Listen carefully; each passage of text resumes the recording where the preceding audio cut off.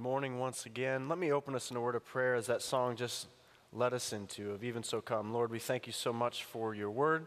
As we dig in this morning, as we look at what you have to say, Lord, let there be an expectancy in our hearts that today could be the day, Lord, that we want to be prepared as we stand before you, Lord, knowing that you have provided everything that we need and we will grasp a hold of that, your Savior, our Savior, Jesus, and we thank you for him, and we thank you for all that you're doing in our lives because of it. In Jesus' name we pray. Amen. Well, we're glad that you're here with us this morning. It's not unique to us. It's something that every church or many churches do. A long time in that process is that the pastor, or in this case the pastors, we wait after the service and talk to many of you on the way out the door. We placed ourselves intentionally near the doorway so that when you're coming through, you get to see at least one of us, be able to interact with one of us at the door. This is not a new concept, but it's a concept you do have to be intentional about. And so a lot of times when people come out the door, I have the impression that you are going to share with me some deep thought that you got from my message this morning. Cases are often that is not the case. I think I said that correctly. Generally speaking, that is not the case. People come to the door as they're heading out, and usually they'll say something way off. I have no idea what we're talking about. It's generally what happens. They'll come up and they'll say, "So what did you think?" And listen, my mind is flying everywhere I can think of what on earth is this person talking. Do you have this person in your life who just assumes that as they begin the discussion that you are inside of their brain following along wherever they want to go? So that happens sometimes there. And then other times, they'll interact with something that I said in the message, which is great, but it might not be at all what I intended to talk about. It might be a rabbit trail that I took, and I realized that that's the only thing they got out of the message that morning, and you kind of realizing that happens more often than you would know. Or there's this one, where the people will begin the conversation with saying, "I don't want you to take this personally, but..." I read this week that very thing. It says this: "I hope you didn't take it personally, Pastor," said a woman after the service, "when my husband walked out during your sermon." He said, "I did find it rather disconcerting," is what the pastor said. And she said, "It wasn't out of any disrespect for you," insisted the woman. "Fred has always had trouble sleepwalking since he was a child."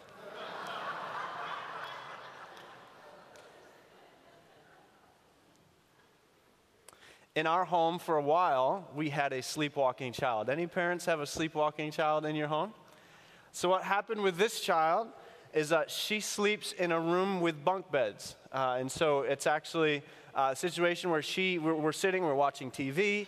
She comes down out of the bunk bed, and we watch her kind of rubbing her eyes go across the living room to the bathroom, and make her way back across. She didn't interact with us at all, which was good because that meant she was fine. She's going back. Goes to the bedroom, and about 5 or 10 minutes later, she starts crying in the bedroom.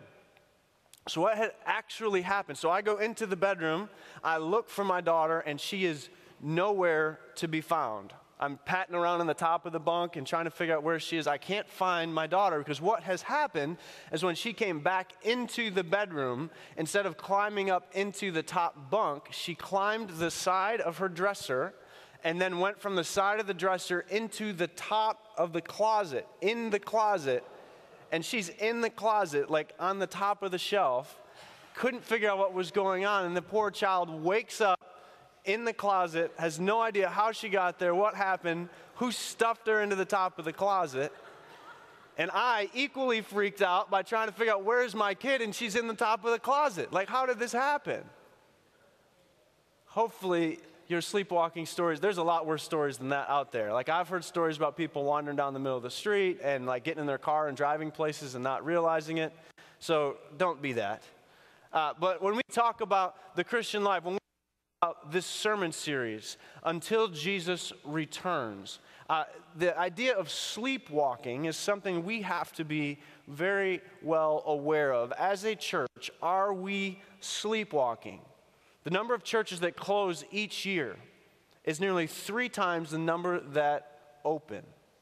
The number of churches that close each year in America is nearly 3 times the number that open. And no county in our nation reports a higher percentage of church attendance than 10 years ago. No county in all of the United States reports a higher church attendance than 10 years ago. Did you realize that 27% of the Bible that we hold in our hands, 27% of it is prophecy, talking about things to come in the end times? The Old Testament, there are over 1,800 references to Christ's return. And in the New Testament, 1 out of every 30 verses refers to Christ's return. 1 out of 30 verses in the New Testament is referring to Christ's return. So in spite of biblical data, so many of us are familiar with this. We talk about this so much that we have begun to sleepwalk through the process. We no longer pay any attention. I tell people my alarm goes off every morning at 5 o'clock every morning. I don't get up at 5 o'clock every morning. Why? Because I have my alarm's on the other side of the room. I literally get up, will walk over, hit the snooze bar, and make my way back to bed, sometimes to the point where I didn't even realize that I had gotten up, walked over, turned off the alarm, and gotten back into bed, much to my wife's demise, right? How many else of you will admit to that same process? You figure out your morning based on 9-minute intervals of how long you have to actually get yourself out of bed. You see, we are, many of us, walking through the Christian life until Jesus returns in a sleepwalking mode, assuming that that alarm's going to go off. We've gotten so accustomed to that idea that the alarm that's really supposed to wake us up to reality is no longer alerting us anymore.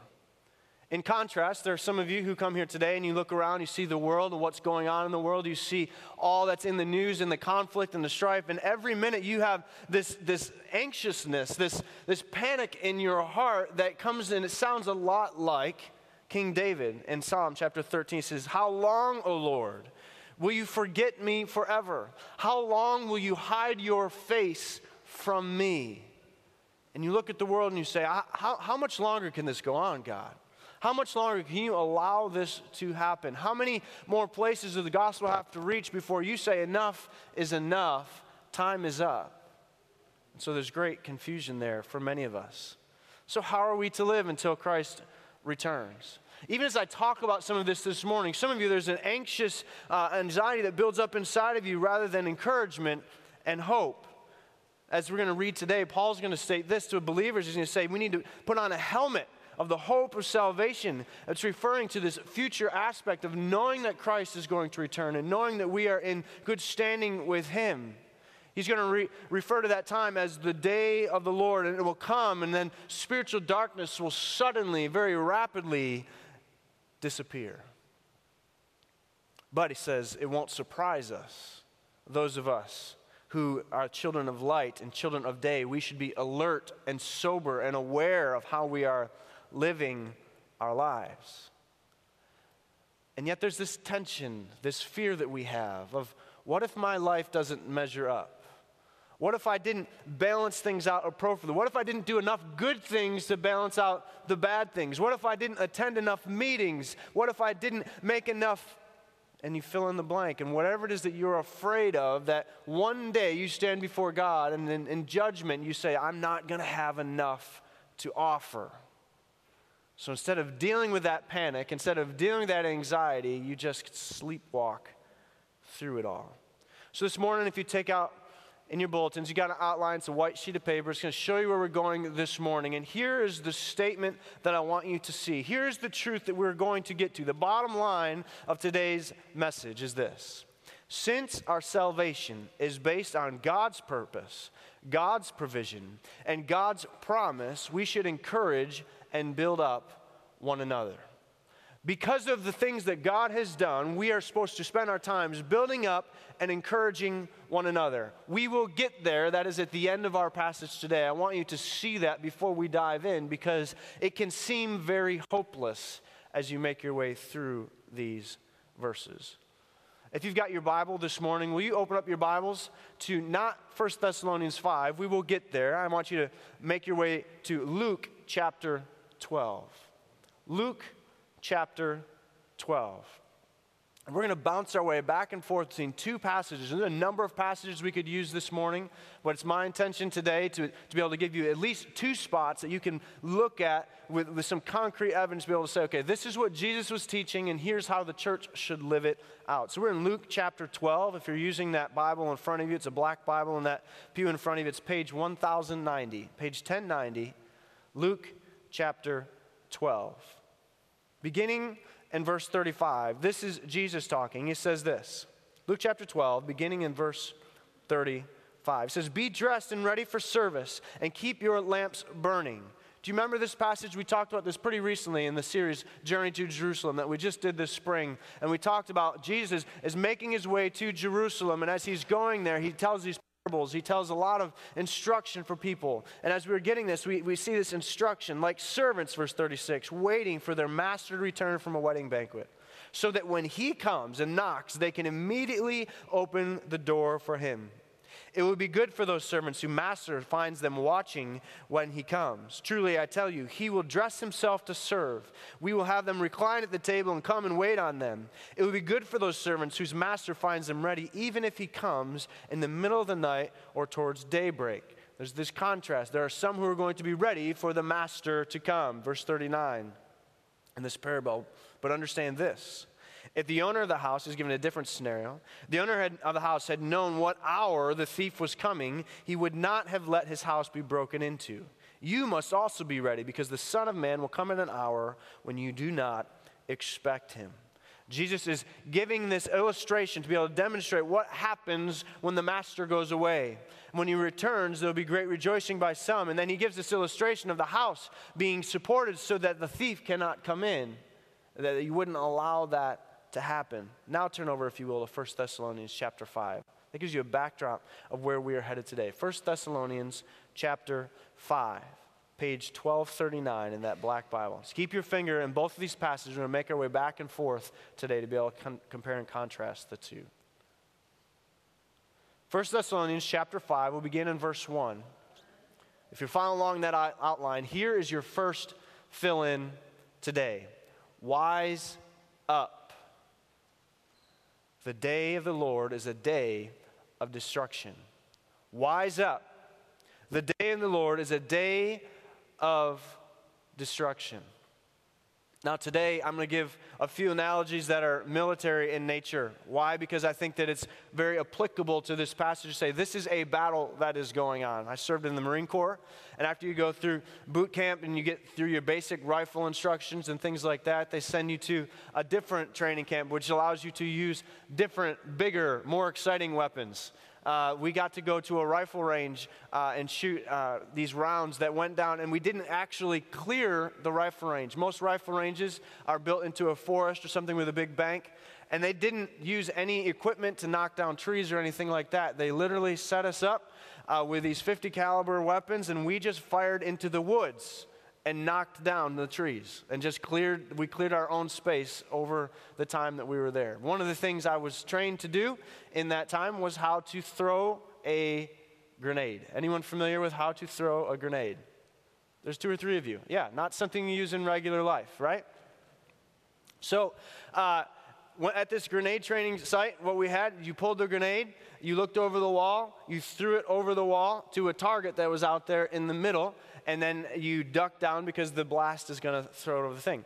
And so when you pull the pin, you hold onto the spoon so that what doesn't happen?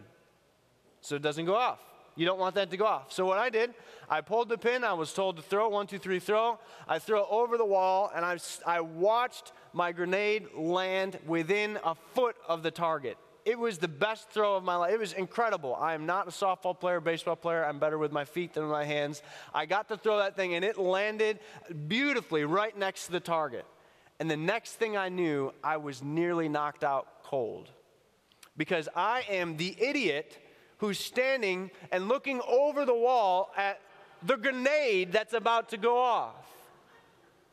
And my instructor took me to the ground very quickly and instructed me about the mistake that I had made. Wise up. The day of the Lord is a day of destruction. I could have been hurt, injured, killed by standing there looking at my great throw. Wise up. The day of destruction. Verse 1. Now, brothers and sisters. He's going to refer brothers and sisters, depending on your translation. You're going to see this multiple times in here. About the times and dates, we do not need to write to you. For you know very well that the day of the Lord will come like a thief in the night. While people are saying peace and safety, destruction will come on them suddenly as labor pains on a pregnant woman, and they will not escape. He begins by saying, brothers and sisters, you know very well, or some of your translations say, you know full well. See, the day of the Lord receives much instruction and discussion in the Old Testament. It's often called that day, the day of the Lord. And so the Jewish listeners, those who were there, they knew this very well. They knew the topic quite well. And they were talking about two different things when we talk about the day of the Lord. Just the Jews saw that all of time was divided into two time periods. The first time being this present age, which they believed and we believe is incurably bad. This present age, the day that we are living in right now. And then there is secondly, the day to come. The time to come, the golden day, the day that is better than what we are experiencing here. And in between, there is this day of the Lord. It is not a 24-hour day, but an age or a season, the timing that the Lord will come. And it would be a terrible day. It was the destroying of one world and the building up of another world. And so, the day of the Lord is both a day of judgment for the world and for the time of the sin and rebellion to cease. And then secondly, it is a day of blessing on the earth when they will enjoy, and we see it as when we will enjoy the personal, individual, specific reign of Jesus Christ. You see, and here's your fill-ins for you this morning. The day of the Lord, it will come certainly. It will come certainly. You see, everybody wants to go and draw a circle and mark it on the calendar. This is the day of the Lord. And that's not unique to us in this time period. The disciples tried to do that with Jesus as well. They tried to pin him down to say, when will the kingdom of God come? And Jesus said, it is not for me to answer that, but it is for who? The Father to answer that.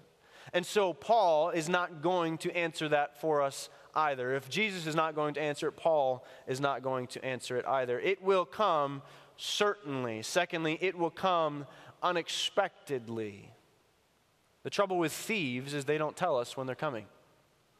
They don't send you a postcard that says, hey, by the way, between 9 and 1 o'clock, right? They don't tell us that. They don't allow us to know when they are coming. Much like a fighter jet that shows up and you don't realize that it's going to be there. Have you ever been to an air show before where they break the sound barrier? You ever experienced this before? It's incredible. If you've never been to something like that, I think there's actually an air show coming up this weekend or next weekend, something like that. This weekend. Thank you for that. If you didn't guess, I was not planning to attend myself. If you go into an air show, there's all these planes flying around, and they tell you that there's going to be a plane that's going to break the sound barrier. The announcer tells you that over the thing. It's incredible. And they have these two planes that are dancing back and forth, flying all over the place. And as they're flying back and forth, you don't realize, you get distracted, that one of the planes sneaks off behind you. And what happens, or at least the time that I'm familiar with, that out of nowhere, the plane breaks the sound barrier over you, the audience, as you are watching it. What happens is the plane suddenly appears before you and you cannot figure out how it got there. And then above your heads there's this sonic boom when the sound finally catches up. And what happens here, when we look at Scripture here, it says it will come unexpectedly. The same unexpectedness will characterize the Lord's return. The day of the Lord. It will come certainly. It will come unexpectedly. It will come suddenly. My wife tells me that labor pains are more uncomfortable than painful. Now, that's what my wife says, right? How would I know that? There's no possible way that I could know that. But during the process of having a baby, in contrast to actually delivering, those pains are uncomfortable. But as it gets closer, and as time narrows down, all of a sudden the pains become more acute. They get closer together. And there comes this point where suddenly we have to make it to the hospital at Mach 5, right? Dads, that's your only responsibility. Dads have two responsibilities when a baby is born. The first one is to get your wife to the hospital. Do not pass go. Do not stop for a red light. Get to the hospital.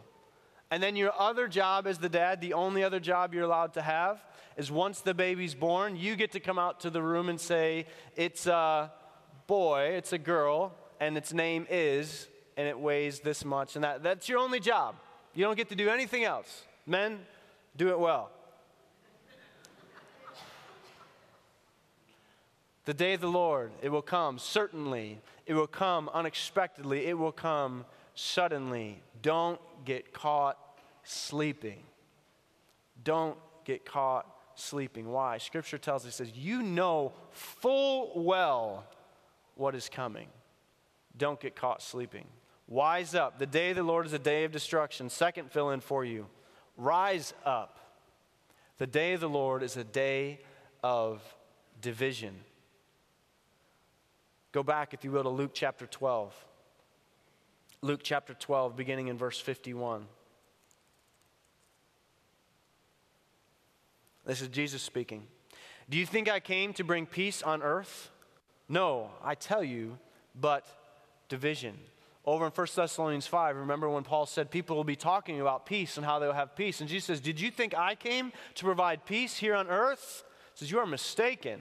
Look what he's come to provide. For now there will be 5 in one family. He says there won't even be a divide within the family. All 5 would be divided against each other. 3 against 2, 2 against 3. They will be divided. Father against son, son against father, mother against daughter, daughter against mother, mother-in-law against daughter-in-law, daughter-in-law against mother-in-law. He's being very, very specific so that he can explain and even hyperbolize how extreme this division really is. Rise up. The day of the Lord is a day of division. Do not miss this. Make your way over to 1 Thessalonians 5 again.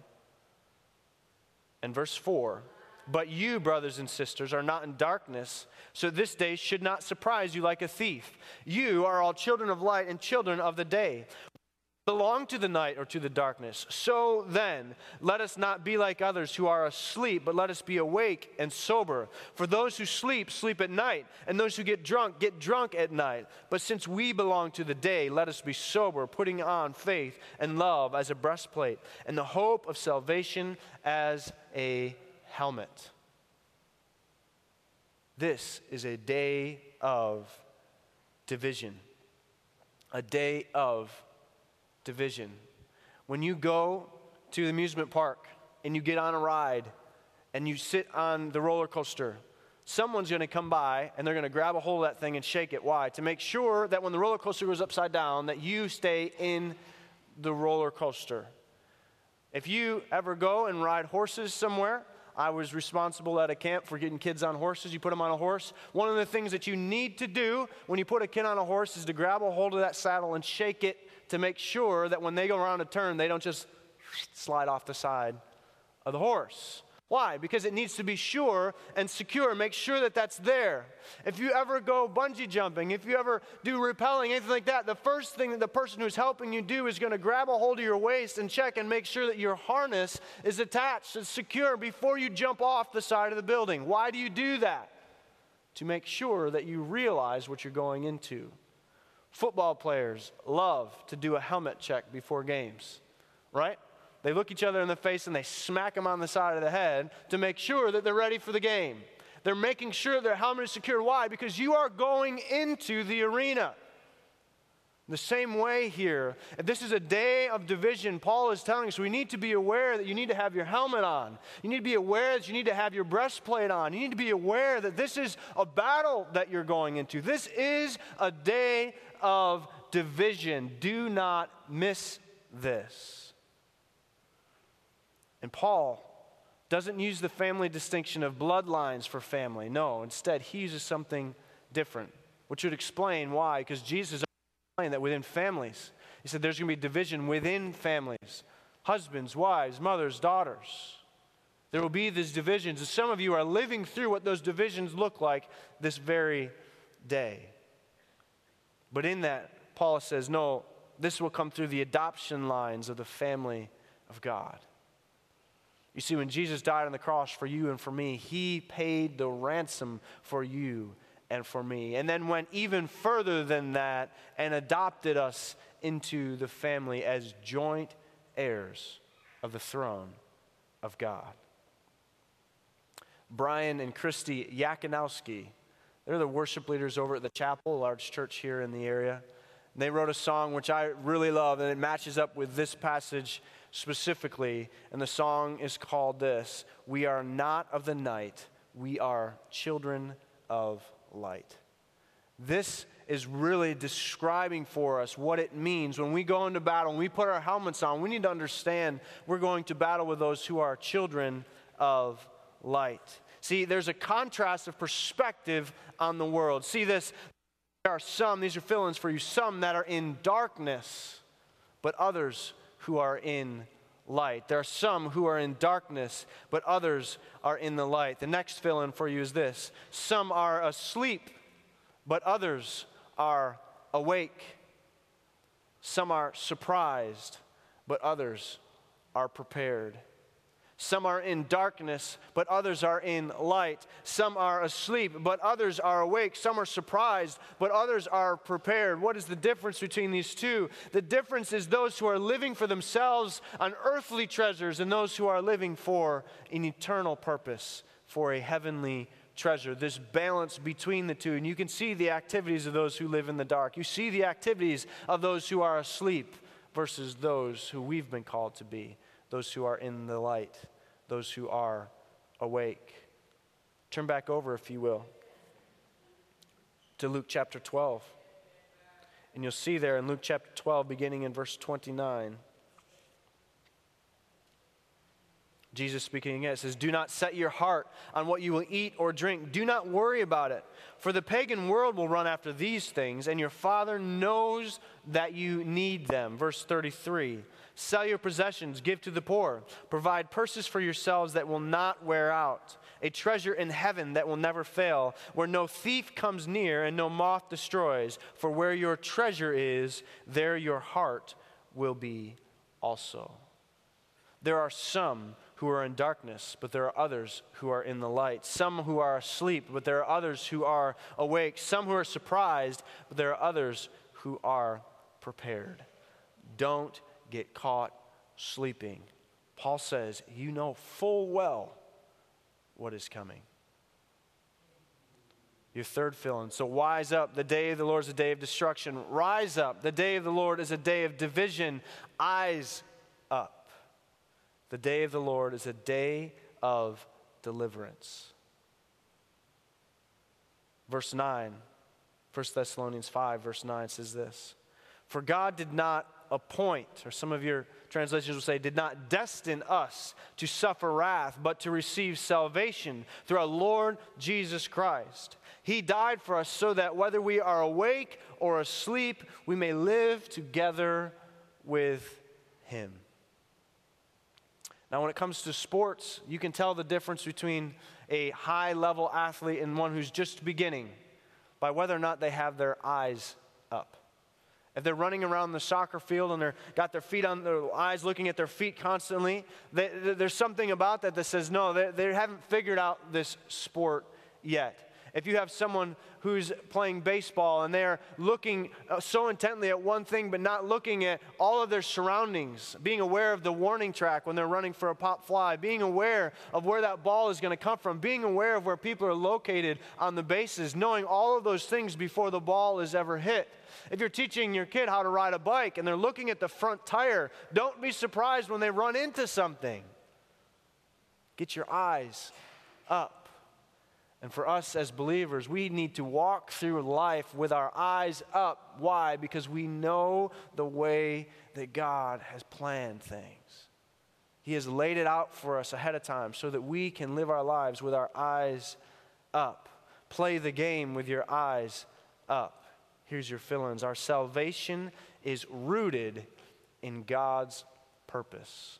Our salvation is rooted in God's purpose. God has a purpose. God has a plan for the ages, and He will carry out that plan. It says He did not appoint us or destine for us to suffer and die, but no, what was the destination? What was the plan? What was the purpose? Was for us to receive salvation. That was the plan. That is the plan. That is God's purpose. Our salvation is rooted in God's purpose. No one would conceive of building an entire house without having a detailed plan in front of them. It's inconceivable of the one who spoke the universe into existence that He would not have a purpose for what He was doing, or a way or a plan to accomplish it through His creation. Our salvation is based on His eternal purpose, one that can never fail. Secondly, our salvation is secured by God's provision. Secured by God's provision. You may ask, why did God have to die? Why did Jesus have to die to secure our salvation? If I do something wrong against one of my friends or my family members, I can forgive them and we can move on. We're even told that in Scripture. So why can't God just forgive us from what we've done wrong and then we can just move on? Because that wouldn't make God a holy and righteous judge. If He is the holy and righteous judge of the universe, He has declared that the wages of sin is death. We have all been sentenced through this to an eternal lake of fire. That's the wages of sin. When you work your job, at the end of the month, you get a paycheck. These are your wages for what you have done, where you have worked, how you have worked. That is your wages for what you have done. And by New York State law, if the employer does not give you your wages, they're in trouble. The wages for our lives without Christ is an eternal sentence to the lake of fire, to death. But instead, through His great love and mercy, God sent Jesus, His eternal Son, to bear the penalty of that wage, of what we deserve. So through that, our salvation is secured by God's providing, God's provision for you and for me. And lastly, our salvation is anchored on God's promise. If we will live together with Christ, rise up. If we live in this manner, it means that He is alive forevermore. Living or dead, it says here that we will be given eternal and resurrected bodies when Christ returns, and through that we live forever in Him. This is the promise that Jesus lays before us. And through that, our salvation is anchored on that promise. You see, when we live lives that are fully devoted to Christ, and understanding that it is through His promise that we are secure, it is through that we are anchored, our salvation means much more. We will live our lives until Jesus comes with a much different perspective on life. So verse 11 gives us the perspective. Therefore, because of all these things that have already been stated, in summation, encourage one another, build each other up, just as in fact you are doing. This process of encouraging, and building up is the responsibility of the entire church, not just the church leadership. This is the role of the entire body of Christ, not just for this platform that we know and understand here in this zip code at this address. No, it is the role of the church to be an encouragement to one another, to build one another up. Why? Because we are living with our eyes up, knowing what Jesus has done for us, knowing full well the situation that we are in. We ought to live differently. If you are a member of the body of Christ, arms, hands, feet, we understand that we are all members of the body of Christ. You are responsible to strengthen and encourage and build one another up on matters pertaining to salvation. If we're going to point to these matters, that our salvation is rooted, that our salvation is secure, that our salvation is anchored in Jesus, then we build one another up by reminding ourselves of that daily. And the church will only be strong when every member seeks to build one another up in this process. Let me read for you this morning. This is coming from the Message paraphrase, these same 6 or 8 verses, so that you can see maybe in our common vernacular to some extent what Paul is really encouraging us through here today. So if I use our notes that we're using this morning, wise up, friends. I don't think, friends, that I need to deal with the question of when all this is going to happen. You know as well as I do that the day the Master's coming can't be posted on our calendars. He won't call ahead and make an appointment any more than a burglar would. About the time everybody's walking around complacently congratulating each other, well, we've sure made it. Now we can take it easy. Then suddenly everything will fall apart. It's going to come as suddenly and inescapably as the birth pangs to a pregnant woman. Rise up. Friends, you're not in the dark, so how could you be taken off guard by any of this? You're the sons of the light. You are the daughters of the day. We live under wide open skies, and we know where we stand. So let's not sleepwalk through life like those others. Let's keep our eyes open. Let's be smart. People sleep at night. They get drunk at night, but not us. Since we are creatures of the day, let's act like it. Let's walk out into the daylight, sober, dressed in faith, in love, and in hope of salvation. Eyes up. God didn't set us up for angry rejection, but for salvation by our Master, Jesus Christ. He died for us a death that triggered life. Whether we're awake with the living or asleep with the dead, we are alive with Him. So speak encouraging words to one another. Build up hope so you'll be able to in this, so you'll be together in this. No one left out, no one left behind. I know that you're already doing this, so just keep on doing it. That statement is written there at the end of your notes. We're alive in Him. So speak encouraging words to one another. Build up hope with one another so that you'll all be together in this. No one left out, no one left behind. The question this morning is, are you sleepwalking? Are you sleepwalking? Are you walking through life as if this day, the day of the Lord, is not fast approaching, is not today? Because God tells us, God has made it very clear to us that that day will come. That day will be a day of division. That day will be a terrible day, a day of destruction. But we are to live our lives with our eyes up, encouraging one another that our salvation is found in Jesus Christ. Are you sleepwalking? Secondly, are you ready for this? As the band comes up, it's a reminder as we look at this passage to be able to say, are you ready? If what I'm sharing with you this morning is not an encouragement to you that you know and understand that Jesus Christ died for you and for me, if that's not an encouragement because panic sets in your heart because you do not know what would happen if Jesus returned today, are you ready for this? The passage that Paul lays out for us here in 1 Thessalonians 5 is very clear.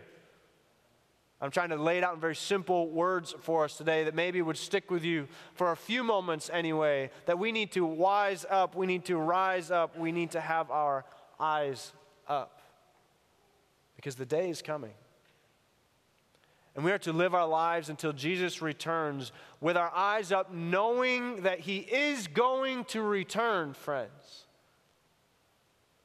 The listeners to what Paul was teaching, the readers, as they read that first letter, they thought it was that day, at any moment, at any time, that Jesus would return. Don't you believe that during the Holocaust, they thought this must be the day? And today, there are many who are in severe persecution. As we've talked about the statistics around the world, that there are more in persecution today than at any other time in human history. Don't you think they believe that today is the day, and somewhere along the way, you and I have fallen asleep? We're walking through life as if this passage is not true. So, Lord, this morning we pray. We pray that you would change our hearts, Lord. We pray that you would ready us for what you are about. Lord, if there is someone here this morning that has not given their lives to you. Lord, let this passage speak to what that really is. Lord, it is that giving ourselves over to you, our Savior and our Lord, that is where our salvation is found. It is not through any of the works that we do or the things that we can provide. No, it is through you and you alone. So Lord, if there's someone here this morning that needs to respond to that, in a room of this size, there's someone here who has never given their lives over to you. We pray that today would be the day. Lord, for others here in the room that have fallen asleep, have gone through the motions for far too long, let this passage speak out again to what it really looks like, to wise up to the fact that they've become complacent, to wise up to the fact that they have become lazy and set things aside and assume that this will be tomorrow's problem when you have very clearly in your scripture laid it out to say, today could be the day. Lord, let us live our lives expectantly with our eyes up, looking to you, looking forward to what is the next day. The eternal security we find in you, Lord, we want to share with others. We want the gospel to ring forward, to tell everyone that we possibly can about you. Work in us today, Lord. In Jesus' name we pray. Amen. Ushers, would you come forward this morning? Each week we have our ushers come and those who are giving their tithes and their offerings before the Lord. Yes, we ask you to drop that envelope, drop that check in there. So this is how we do business as a church. This is our offering before the Lord. But some of you might need to respond by taking that connection card, that sheet of paper that's in front of you, and jotting something down that says, I need to have a further conversation with you about this. One of the best things for us as a staff, and we pray each week over those connection cards, is when a connection card comes in, that something comes in where someone is saying, I need prayer for this. This is the step that I want to take. And we can interact on your behalf in prayer, or interact with you face to face and talk through what it is that God is doing in your life. Will you take that connection card out this morning? Do me a favor, write your name down on it. Give us a way to be able to respond to you, interact with you, what God is doing in your life.